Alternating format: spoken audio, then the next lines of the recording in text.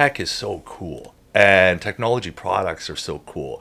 And I find, I always joke around with my team that I feel like when we market tech products, we're both their best friend and their worst enemy, because we'll come in and say, tell us the 3 things you love about what you're doing. And the answer we'll get is, hey, we love 20 things. We'll be like, nope, 3, just 3.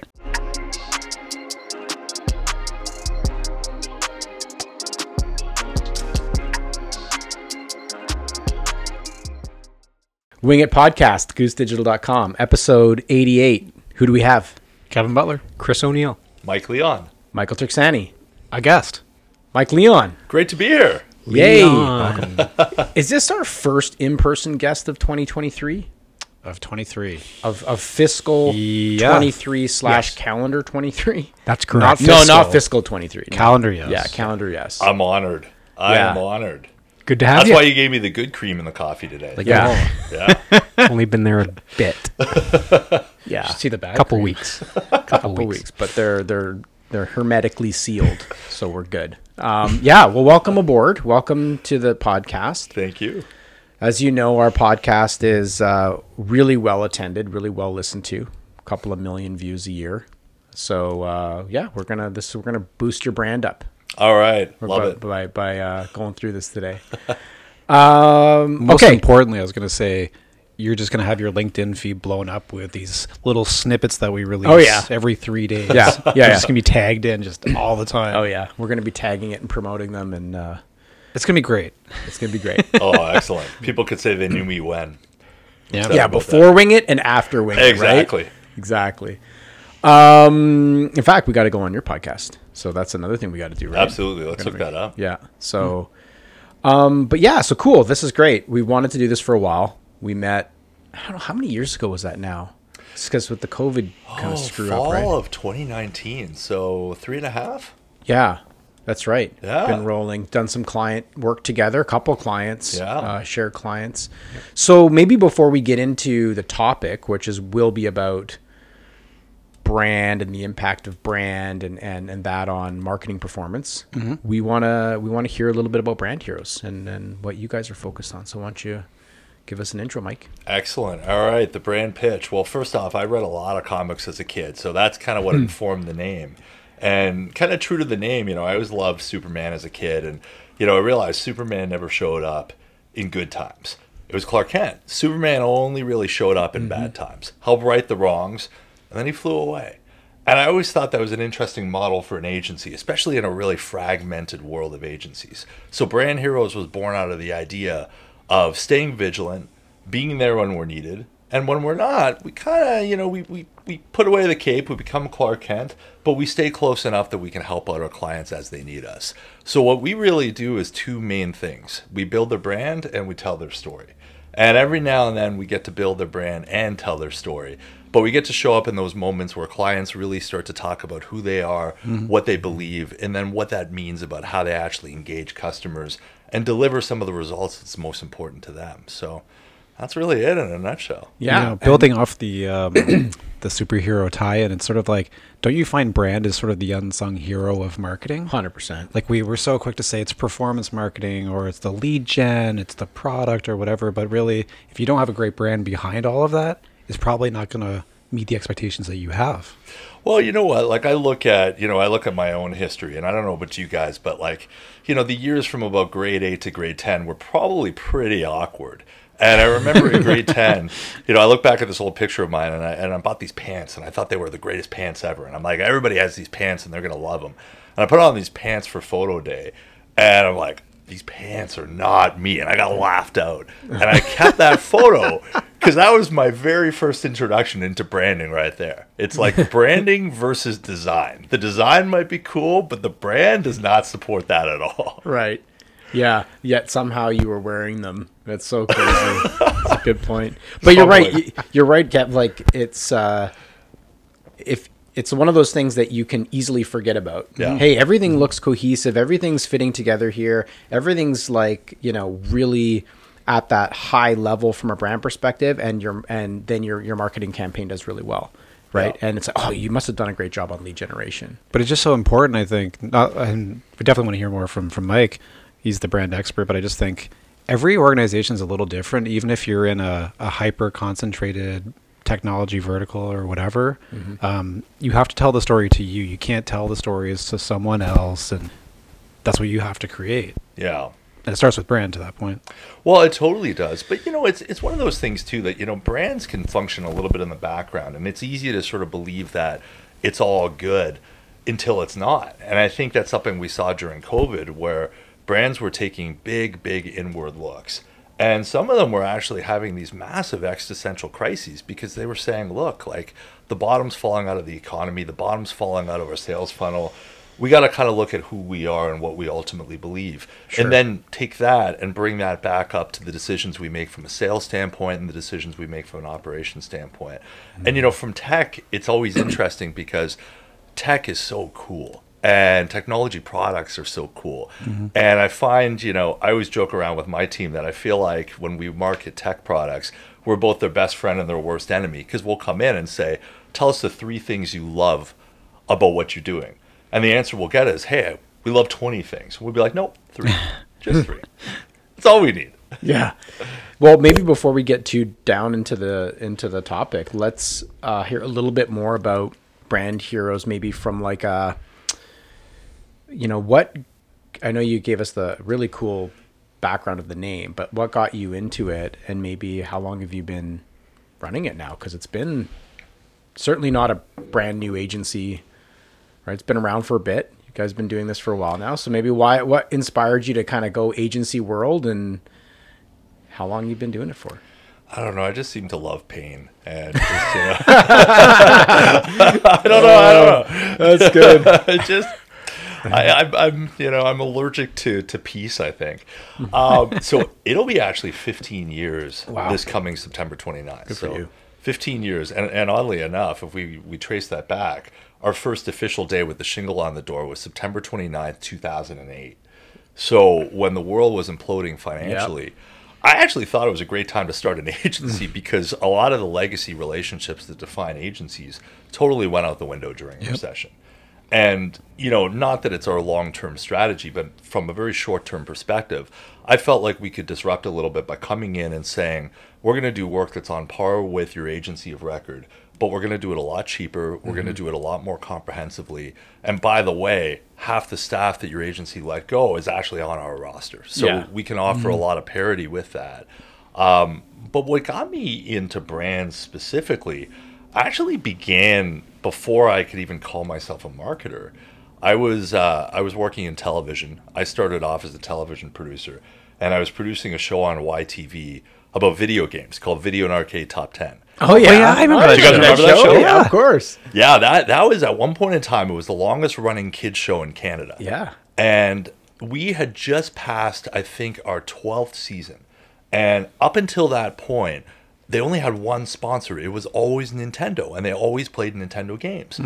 And I got called into my boss's office, and she said, listen, I have good news and I have bad news. The good news is you're promoted. I'm like, that's great. What's the bad news? She's like, Nintendo just pulled out. No. So you got to figure out what our next steps are, and you got to rebrand the entire show. Oh, wow. So the first thing I did is I went and looked up what branding means, because I had no idea what she was talking about. And then the second thing was it started making me kind of go down that path of thinking about, okay, what is the brand of the show? Who is our audience truly? And gaming at that point in time was growing up significantly. So it wasn't just about kids anymore. It was about adults, and it was about the love that they had for the games. And gaming was also crossing over this really interesting chasm where it became multi-generational. So the games we all grew up with playing, now our kids are starting to play those games. So what I started to really fall in love with was this notion of an experience that I grew up with was more than just the experience of playing the game. It was so much more than that. Right. And that's what led me down the path of brands. And what led me to the agency world was that when I started kind of my own journey from creative into business, I kind of realized that was a little bit of a rare thing in the industry, particularly in advertising. And I wanted a model that sort of flattened the relationship between the account side and the creative side and the strategy side. So Brand Heroes was sort of born to try and kind of flatten that structure so that all of those functions get in front of the client, and we have the ability to bring them into the sandbox with us. So that's That's the long and short, really. That's really cool. If we get that as a little snippet, because I feel like that'd be a good snippet. Nice snippet. Can we get the YTV? Like, can we cut in some of that show? That logo as well. Or like even like a little version of like the show for like 10 seconds? Can we look at that? That'd be sweet. But you're right, Mike. Something in the story there, they showed that the YTV example, it's a really good one, is the brand and the brand strategy has to be this ever delicate balance of what is it that your audience like about you, and what do your audience sort of really resonate with, where balanced with where do you think the industry is going. So in that example, you're like, okay, well, we're seeing multi-generational use now. We're seeing a broadening of market, because it's not just for kids anymore. It's now for, I don't know, teenagers, young adults, etc. Possibly even like family bonding time. I remember playing like Super Mario Brothers with my parents, kind of thing, in Duck Hunt back in the day. Yeah. So it's funny that you're like, it's got to be that balance of what are we today and how do we resonate with our audience, and where do we think it's going, such that we're positioned properly. And if we go back to your COVID example, like I was trying to think of a company, but there's probably some organizations that are like, we're the ultimate in-person meeting company. And then COVID happens and you're just completely sideswiped by this black swan event. Yeah. And you're completely in the opposite side of where you want to be as a brand. Mm-hmm. So I think that's hard to predict, but the evolving nature of your industry and offering is really key to brand. I love that example, because that happened to WeWork and the WeWorks of the world. And, WeWork, I mean, they went through all sorts of other stuff. There are stories there. That could be a separate podcast unto itself. But what was kind of neat, if you looked at the way the co-working spaces eventually kind of shifted their own positioning, was they went from being the ultimate in-person destination to now being the answer to what hybrid work should ultimately be. Yeah. Mm-hmm. And they got on side with that really quickly during the pandemic, because as organizations were starting to kind of recognize the needs of their staff and say that, look, like we have an office downtown, somebody's moved out an hour and a half away, they don't want to commute in 3 times a week to the office. That's where the WeWorks of the world were really able to shine, and that's where they were able to show up. And the brand helped get them there.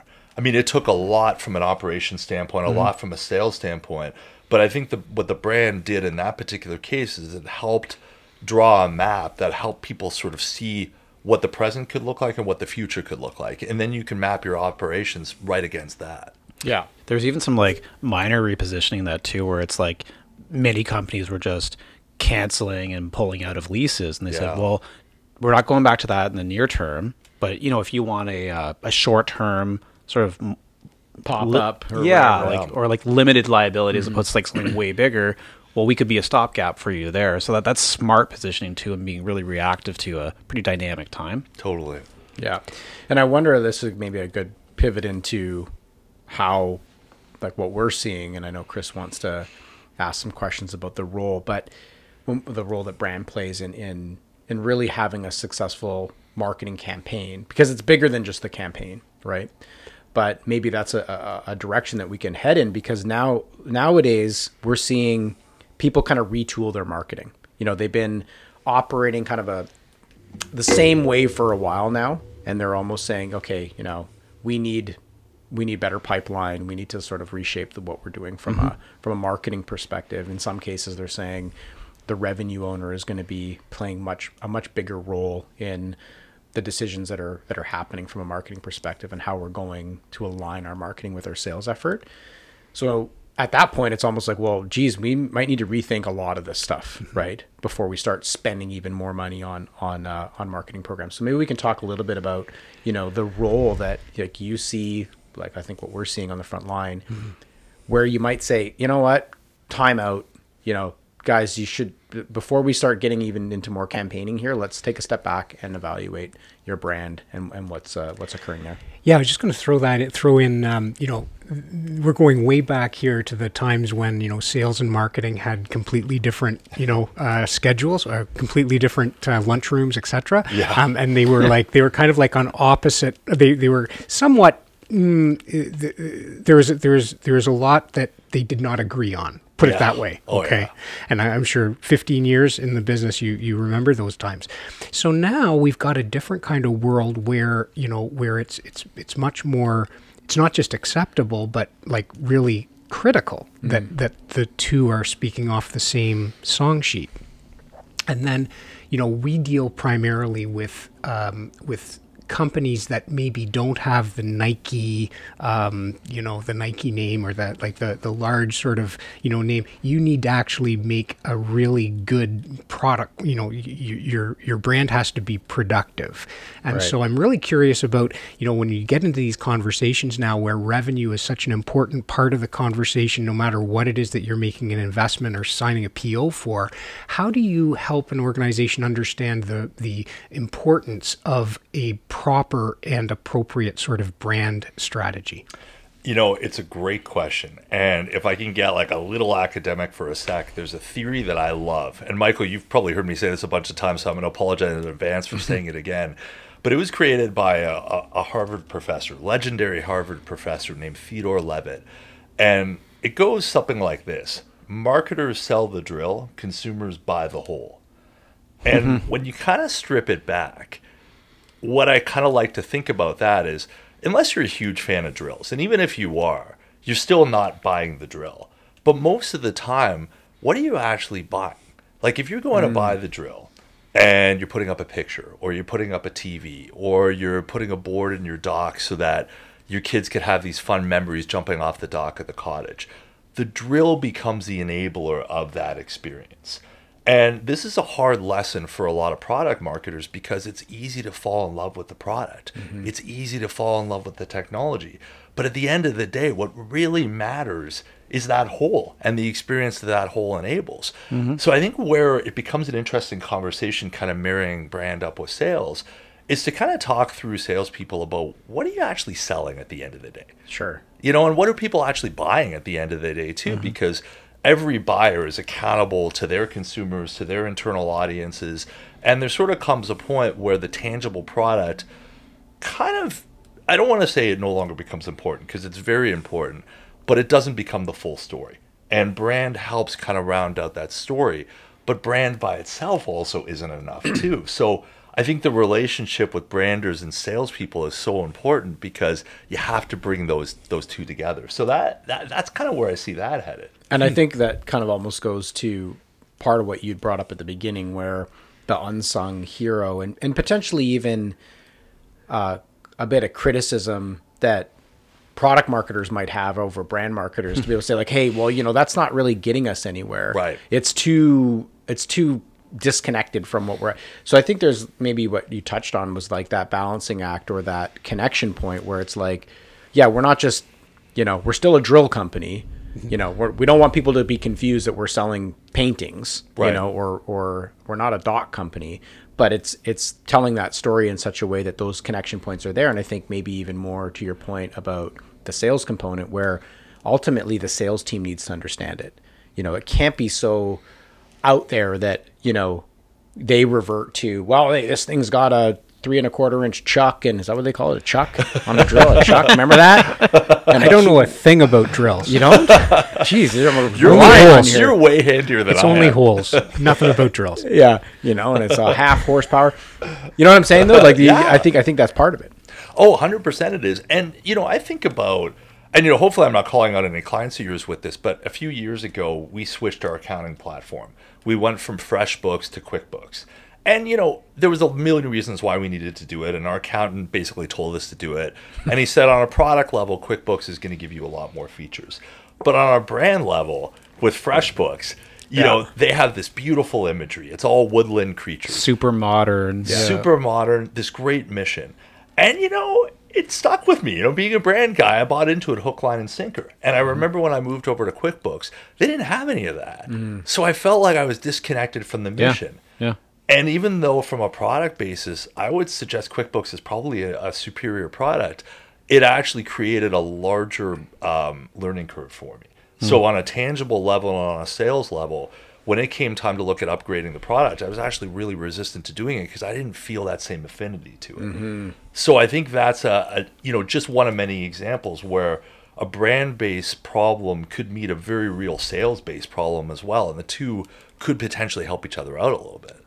100%. Yeah. Like I think of that example in particular around, QuickBooks and being such a large organization, you know, and but there's a lot of like sort of like emotional representation there. It's like, well, now we're growing up. We're not on like the cool, fun, more connected platform. Now we're in the QuickBooks, which is a lot bigger shoes to fill, and now we're a real business. And like, there's so many additional thoughts that might seep through your brain there, where you're like, okay, it's time to. It's almost like it's almost like, was that a deliberate positioning point where hey, we want to be perceived as more of an enterprise product, so we're taking all that stuff away, or was it just a lack of brand vision, to your point, where Intuit doesn't have that? Because I mean, they bought MailChimp, right?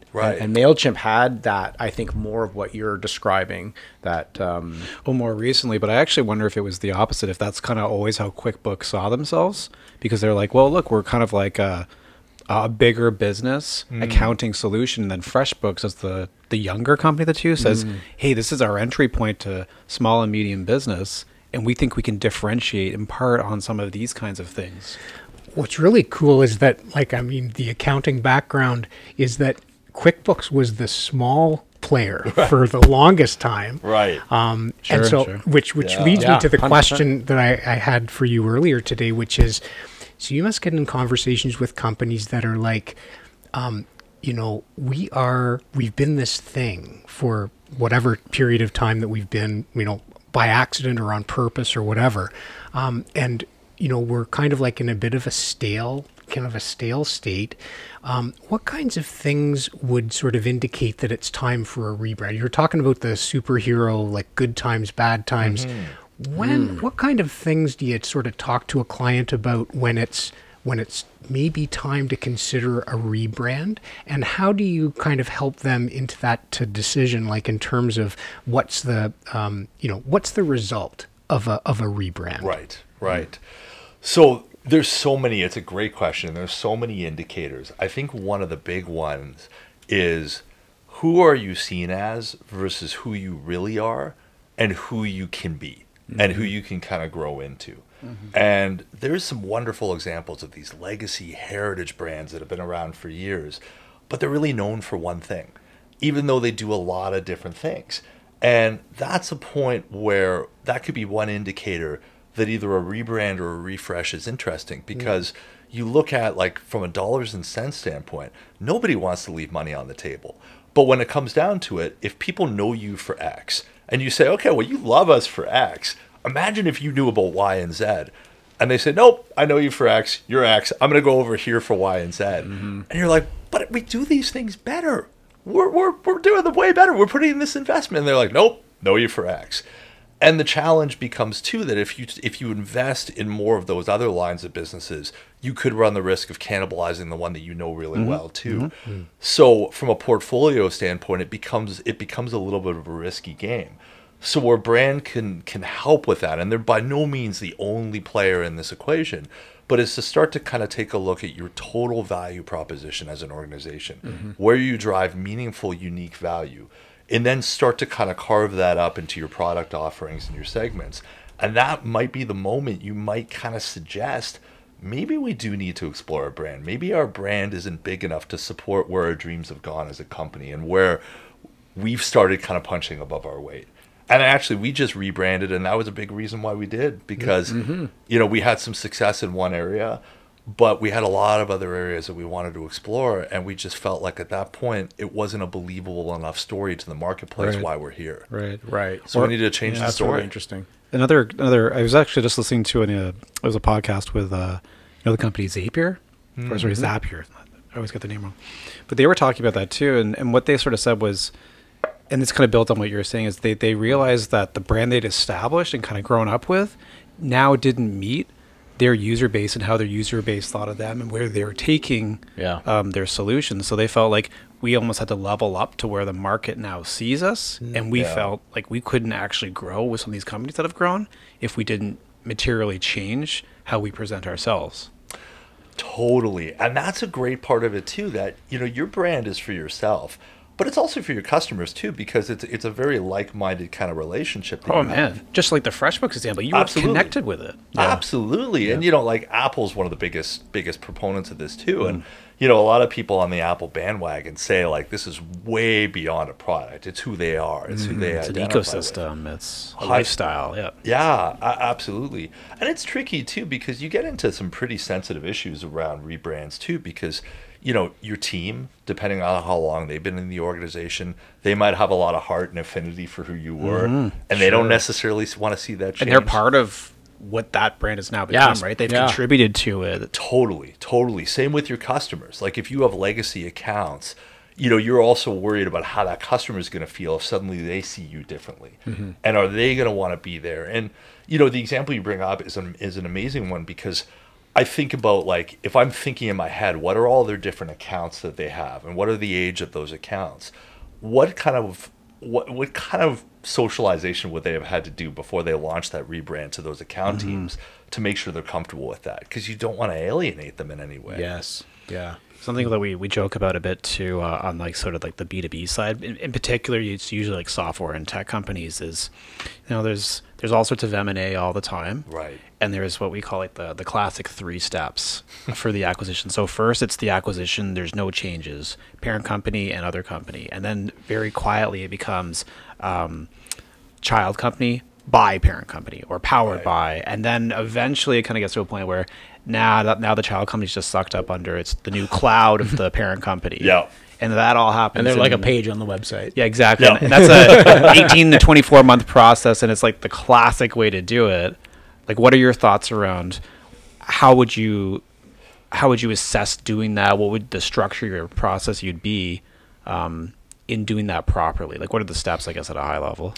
You know, it's so funny because like, I mean, I geek out on this sort of stuff, but like if I think about like what are some of the more contentious conversations you can have with someone over a beer or a coffee, that's one of them.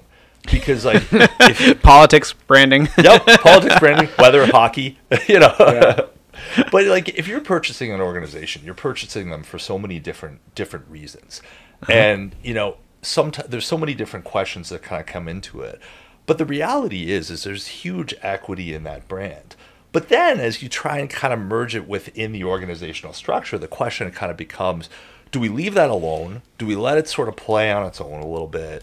Do we, like I look at Kudo within the TELUS environment. Kudo for years was like this cool, funky brand. They wore neon colors. You just want to leave that brand alone. You want them to do their thing. You don't want to call it Kudo by TELUS. And TELUS has huge equity in its own right. But it's two very different missions. It's two very different kind of personalities. Yeah. And you don't really want to cross the streams, to use a Ghostbusters reference. Yeah. But then as you start to fold it in a little bit and you think, okay, well, what are some potential synergies from a sales standpoint? What are some potential operational efficiencies? Is there some liability for us in actually keeping that brand separate? And are we actually starting to lose equity as an organization? Because of it, Yeah, is the child brand starting to actually get more powerful than the parent brand? And that's where you might want to start bringing that in a little more and kind of bringing that in. I think that's a great call because we see a lot of time like it's the larger companies who are acquiring the more nimble ones in part because it's a bit of a future protection or a future proofing, right? Yeah, and you know, you guys like you talk about like Salesforce, for example. Like I remember years ago, like in like the Radiant 6 acquisition. Yes, you know, good Canadian company, Yeah. And you know Halifax, that was right. I think. Yeah. And I think for a while they let them keep their name, didn't they? For a bit, Yep. Yeah, but then eventually it just got kind of folded into the structure a little bit. I think now it's just like it's the social arm of Marketing Cloud. I think because they combine Radiant 6 with a few other kind of social tools as well. I can't even name them all, but and at the time, you know, Radiant 6 felt like sorcery. Like, you know, in my circles, it's like, oh, Radiant 6. It's like this thing you look up at and you're like, this is amazing. No, you're right. That's exactly it. But when the name got taken away, I thought, oh, okay, well, there we go. It's just something else. It's just another set of tools out there. And the equity, for me, kind of got totally sucked away from that. I'm sure there was strategy behind 100%. it. Yeah. But- Yeah. I mean, you see that, like, I think we saw that with a couple of their acquisitions, right? Like people really bought into, maybe it was partially timing in the industry because like you said, it was magical or it was like sorcery. I think a lot of the tech tools at that time were sort of viewed that way. Like, wow, I can actually do this with an exact target or a whatever. So the marketers were like, dude, like we use this tool, and then all of a sudden it gets bought by Salesforce or an acquirer, and you're like, so this is weird, right? So speaking of Salesforce, there's one in particular rebrand I'm very curious to watch. And I think what we've seen over the last, I'm going to say 5 years, could be a bit more, is we've seen the sort of the explosion of like the dominance of tech into like consumer world, right? And the one that's really interesting to me is Slack. Huge acquisition by any metric, especially price tag. So Slack has become this thing. It's a verb. It's almost like Kleenex now. Yeah. Slack me this, Slack me that, right? Yeah. Watch me on my Slack channels. And so I'm not going to say that they're bigger than the Salesforce universe, like you were saying before, but you can't just roll Slack under the comms cloud. No. Like, and so how do you deal with that? I think that one's going to be fascinating. Well, it's funny because I'd love to sort of dive deeper. Maybe you guys can provide some insights around maybe the rationale between that acquisition. But to me, in some ways, Slack almost seems like the opportunity to make Salesforce kind of cool. And Salesforce is cool in its own right, but Slack... but not as cool as Slack. Not Slack cool. No. Yeah. I mean, they've got their trailheads, and they've really tried to push the woodland creatures, and Salesforce has really tried hard to sort of make it more than just a corporate entity. Like, I think they're probably one out of the people that they compete with that's done the most to sort of pull that, right? Easily. Yeah, and Slack has that cultural element to it.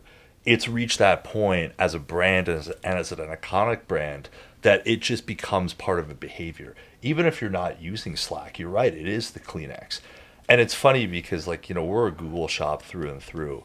And we had talked as an organization about whether we bring Slack into our workplace. And with Google, within their stack, you have access to Google Chat, which is basically like Slack without any of the cool. Mm-hmm. Exactly. Any of it. Yeah. And I also think that, it's so interesting when you brought up this whole Salesforce, and I know we're, deviating a little bit on the discussion, but at one point, bringing in Salesforce was the cool thing to do. Yes. Right, Chris? Oh. You're competing on ERPs or CRMs, and the cloud-based CRM. Listen, you had to convince people that it was okay to put your data up there. Right. That was a huge deal. The cool thing. And then I think to the point now, it's there's an element where Salesforce is not cool. It doesn't have that same. It has become a bit more bulky. But then I'm thinking, what's Slack? Slack is the new way that many organizations are communicating, are exchanging information internally, externally, right? So it's that's almost like the new cloud-based CRM that they had, that cachet they had 15 years ago, where some people are violently against Slack, right? We've seen this. We're not using Slack, send an email. You know what I mean? Just send an email. I think now maybe with COVID sort of push that a little bit more, where Google Chat and other things have become, better. But, people be we don't need that. We don't need that. And then you see these other organizations this actually really helps our workflow. This is a game changer for us as an organization, right? Emotional. It's emotional. It's emotional. It was emotional back when Salesforce came out with, hey, it's all safe in the cloud. It was emotional for a lot of people to sort of open that door and say, you know what, I'm going to be okay with this at some point. Hugely emotional. Yeah. Mm-hmm. But, what you're pointing to, and Michael, I like the way you said this, that Salesforce back in the day was cool. Yeah. And it makes me think about my kids, because I got a 9-year-old daughter. Mm-hmm. And, at the best of time, my jokes might land maybe 3 out of 10 times. But, with her and her friends, they land 0 out of 10 times now, right? And it makes me realize that that's the journey of a lot of legacy brands. You might think you're cool. You might think you're hip. You may very well be cool and hip. But as you grow up and you accumulate more responsibility, brands also adult the way that we do, right? And expectations around that. And they got to realize that. If they want to grow, if they want to continue to be in that dominant position, they got to be the adult, and they got to leave the hipster stuff to some other brands. And that's where a Slack acquisition makes sense, because they can be cool, but they could be cool through Slack. Yeah. And they could use Slack as a tip of the spear kind of funnel for them to bring people into it. Yeah. Particularly the markets that really resonate with Slack. But then as they come in through Slack, they can stay for the power of Salesforce. Grow them up, yeah. It's still emotional, but it's sort of you guys remember the old Carlsberg Years campaign of Welcome to Your Carlsberg Years? Yeah. That was a great campaign for people coming out of school, which I was at the time. But then there gets to a point where it's you know what, my Carlsberg years are done. No, that was hilarious.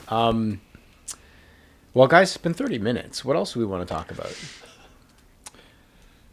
We had a few items that we wanted to talk about. Like, I think, Mike, I'm curious to get your take. How do you think of, like, what's the role of brand in like lead generation? Like, a lot of our clients they're focused on lead generation. It's sort of the number one priority of marketing and sales together. How do you think of brand, and what kind of role does it play there in campaign or performance success? It's a fantastic question.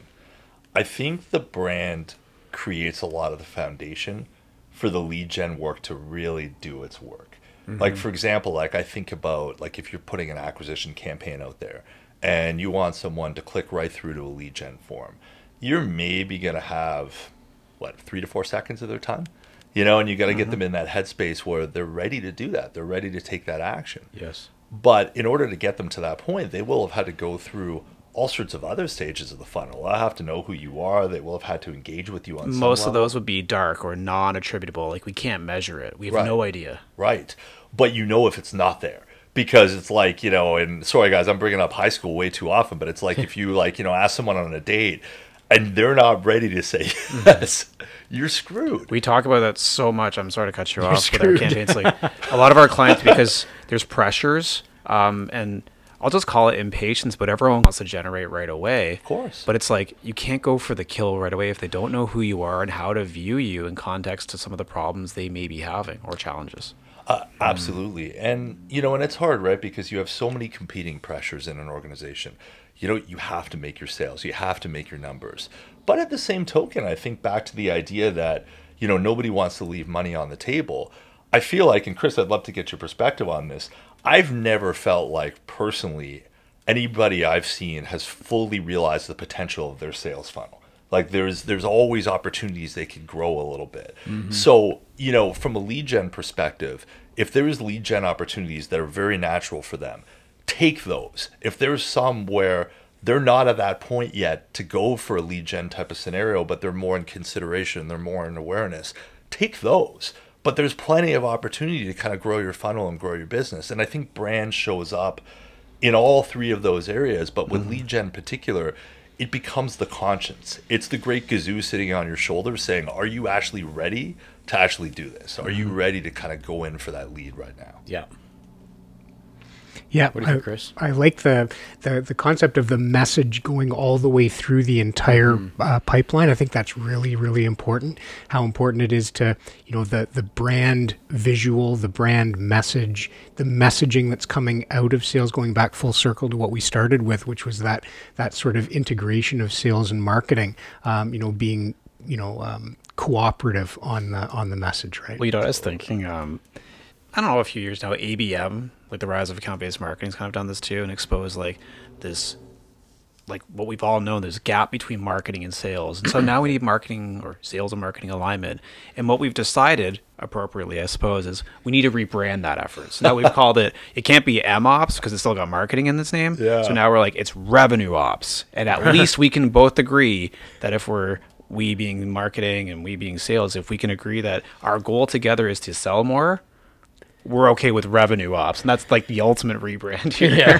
It's sexy sounding, but it's kind of polarizing too. Cause like I have some colleagues that I've done some work with that when you say the words performance marketing, and these are branders, and they'll be like, come on, like branding's performance marketing. Yeah. And then performance marketers will say, no, it's not. That is a touchy one. And even even like the cutting edge marketers, they're like, oh, performance marketing was so 3 years ago. No one talks like that anymore because it's sort of, it assumes that you're just going for the MQL. We don't do MQLs Yeah, anymore. we got to rebrand. Yeah, we got to rebrand Goose Digital now.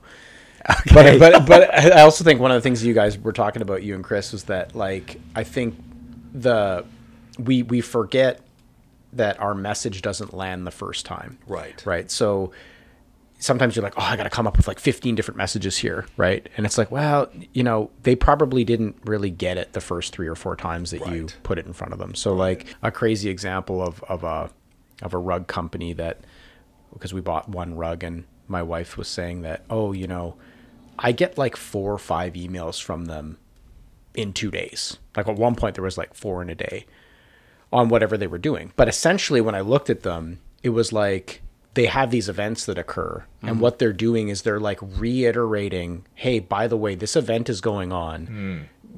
don't miss the, like it was, as I looked through them, it's like, this isn't like 4 or 5 unique messages. And this is a campaign basis. I realize it's a little bit different than what we're talking about, but generally speaking, they were just reiterating that brand proposition, that campaign proposition multiple times, because they know, oh, I saw that once on LinkedIn or Facebook. I didn't really digest that, right? And I think that's partially a big I think thing for people to understand, that it's easy to just come up with 8 or 9 different, 10 different value props and spit them out there. And it's like, well, I don't know that, they got it on the first 1 or 2. So down the funnel, to your point of like consistency and reiterate, I think that's right. Really, really something to take away here from a branding. It's an interesting example, because I wonder, like, for your wife, when she saw email number 1 versus like the last email, what was her patience level to that company?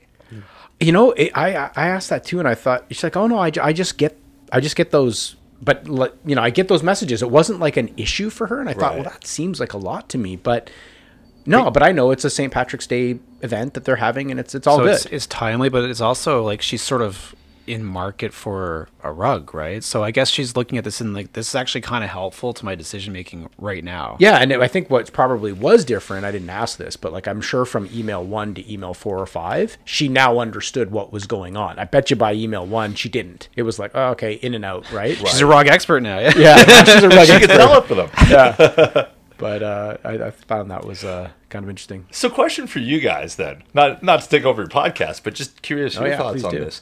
At what point does gamification kind of play a role in that customer journey there?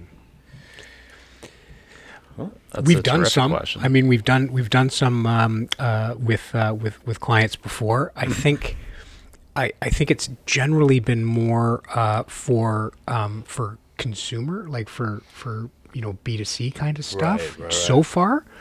Depends though, right?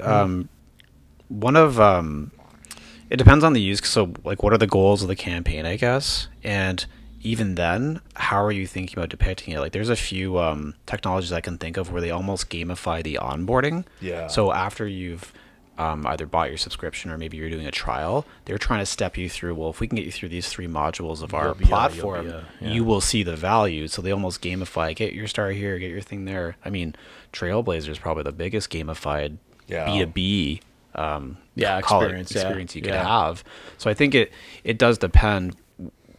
The majority of our engagements are around lead generation or like supporting RevOps. So there is less gamification there. I think though, as a sort of bridge to that, something that we've seen a bit when we're talking about educational or nurture campaigns for audiences, it's less so gamified, but it's more like, well, this is email 1 of a 4 email series. And sometimes we'll even have like a little sort of status bar. It's like block 2 is highlighted because that's the second email. Just try to set the expectation. There are 3 more of these. Sometimes we've experimented with, you're getting them for the next 4 Tuesdays, and we can kind of wire up the sequence.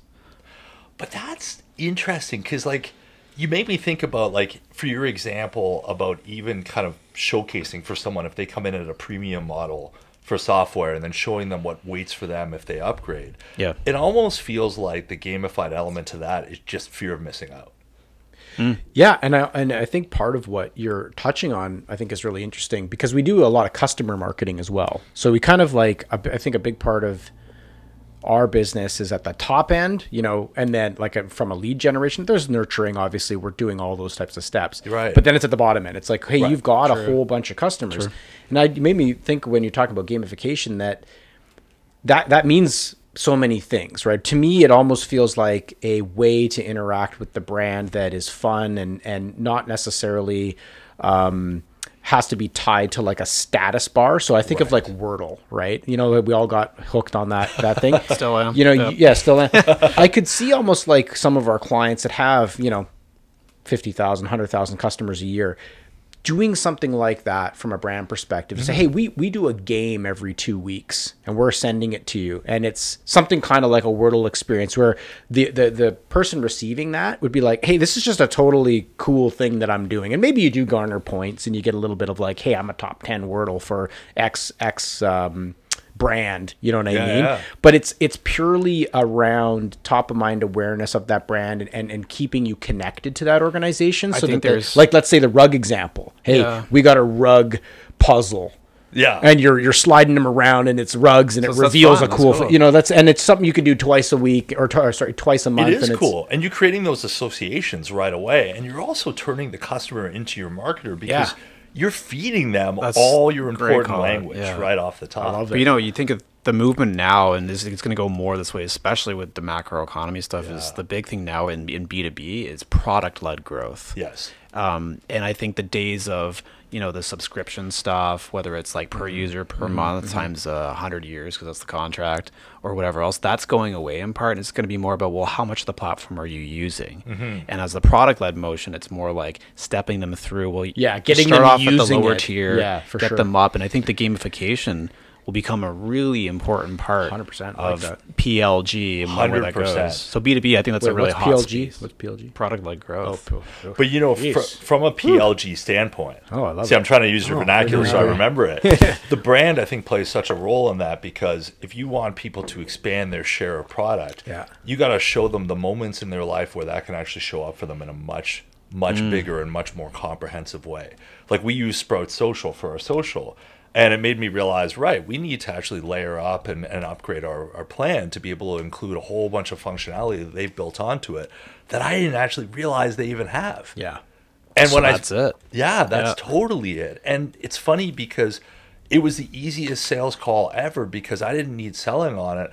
All I needed was to actually read the emails they've been sending me for the last few years to realize that it's there. Yeah, and let's face it, if you get like hey, you're now the Sprout Elite, not even from a plan perspective, but like because like what you're saying, product-led growth, we can tell that you're using these areas of the system. Right. You're a Sprout Elite domain or brand on our platform. Oh, can you that makes you imagine? feel good. It's like, hey, I'm using everything that's in Yeah. here. I'm not. Oh, I'm a super I'm user. 4 out of 5. But I hear Why am I 4 that, out of 5? and I'm like, then the whole community marketing element really takes off. It's like, well, we have these conferences. We're going to showcase you as one of our Yep. premier elite partners. We'd love you for you to come speak. But and what it's a big way for them thing. to introduce other features too. Yeah. Because like, oh, I was a 5 out of 5 for a year, and Sprout just dropped another element, and now I'm a 4.5 out of 5. Well, wait, why? Right? I want to. Well, maybe Sprout Social is super smart, and they're like, we're going to take all of our elites. We've got this new thing we're rolling out. Let's have them pilot it first, get some high quality feedback, Yep. and then we can bridge you into now you're the 6 out of 6 functionality, right? Yeah. Totally.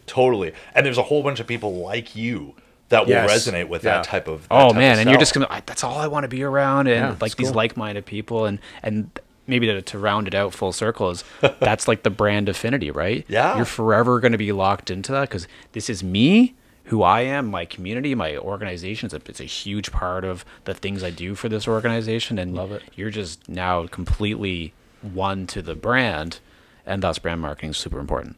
Guys, I think you got to invoice Sprout Social for this because Yeah. you just drove value for them. 100%. Yeah, let's get him on the We've podcast. also got some PLG ideas for marketing. and- Yeah. Well, we're gonna open up a PLG division, a gamification PLG division. Right on. All right, I think we're really happy with this 45 minute-er.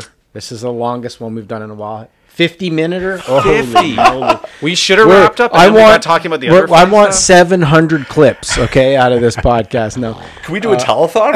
We'll talk for the next day. yeah. Can we get a caller? We'll take a caller online too. That's a great idea. We should do that. All right. Well, I think probably next will be on your podcast. Because Absolutely. lots of really good stuff. We could probably riff on this stuff forever. But really, thanks for coming down, Mike, and spending some Thank time with you. us. And Thanks, Mike. I It know was a lot of fun. I know our customers and probably co-customers are gonna get some value off this conversation today. So that's wild. Really appreciate it, guys. It was fun. Thank you. Awesome. All right, let's go for lunch. Cheers.